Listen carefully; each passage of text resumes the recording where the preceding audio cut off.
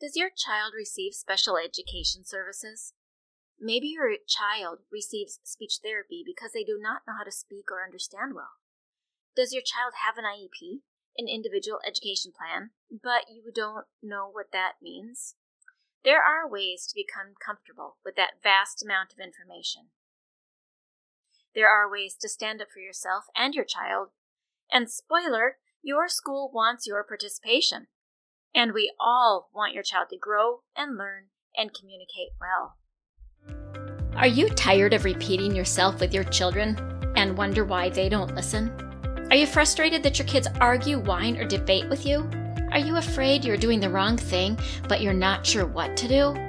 Hey mamas, you don't need to stay overwhelmed and exhausted. My name is Dinalynn Rosenbush, mom, grandma, and speech-language pathologist of over 25 years. In this podcast, you will find solutions to get your kids to listen better, understand the clear communication, and the boundaries that benefit kids, and all while enhancing your relationships. So if you are ready to build deep, meaningful connection and create a more peaceful, productive, and happy home, listen in. Let's interrupt the way you've been parenting so that you can become the parent you want to be. It's playtime. Let's go.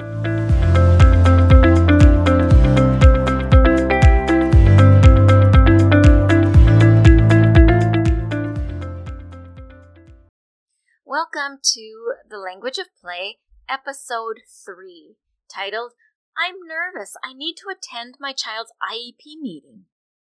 Here's what you need to know. All of us, the school and you and your child, we all want your child to grow and learn and communicate well. And if we can remember that, we will do well. It will help us. If after this episode you think, man, I still have specific questions, feel free to grab my email in the show notes below.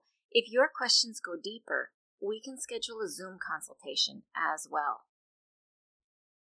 As parents come to the school, some are worried and scared, and some are just glad for help for their kids. Most parents are a mix of both.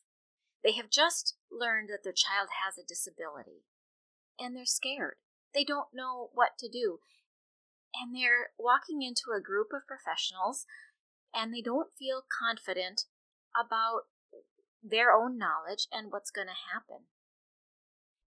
When a child gets a disability label, the large group meeting with all the professionals can be really intimidating for parents that don't know that jargon. I loved when parents would catch me before or after the meeting to ask for clarification, support, encouragement, and ways to help their children at home. This is a part of the job of speech therapy that I love, to answer parents' questions, to calm their anxiety, to give them hope, and to work together with parents as a team. Parents, you know your child best. We teachers do better with your information, but oftentimes, I saw that jargon overwhelms parents, so much so that they cannot contribute what they know. One mom came to me with her child who had Down syndrome. She did not even want her child to attend the public school. She did not want her child to get any special education services, even though his speech was poor and there were other issues with motor and thinking. She did not want her child to be singled out. She did not want her child to not succeed. She did want him to succeed, but her heart was torn. She felt badly for her child because of her own fears. Her points of view were all valid, and she was a great mom. She was only able to tell me how she felt in the quiet context of my classroom. She struggled to tell her thoughts when in the full IEP meeting room. We worked together for her to be able to solidify what her thoughts were from what her fears were. We created a plan that she felt good about. And then when we went together to the IEP meeting, she did not need my help at all during the meeting. I was so proud of her. She had taken time to figure out what was going on the inside of her, and it was written on paper in front of her. She and her husband were able to speak beautifully for their child and for themselves.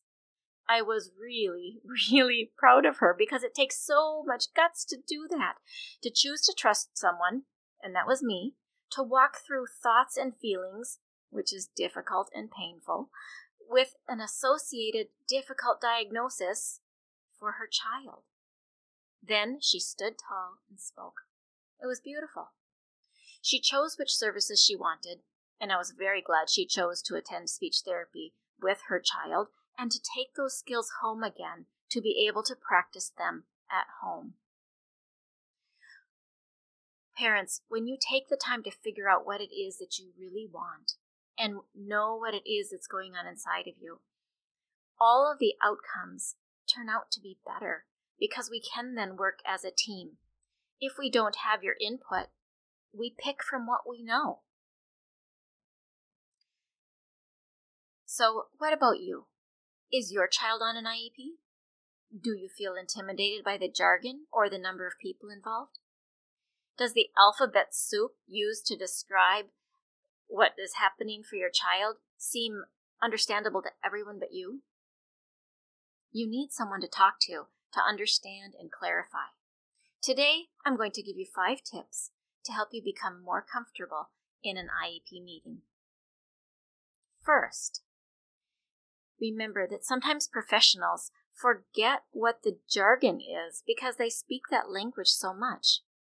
I'm not saying it's right. I am saying it happens in every profession, in every industry. So bring a paper and pen. Ask the person to pause so you can write down the word they said. When you do this, your professional will quickly realize at what level of their specific jargon you do or don't know. When they realize, they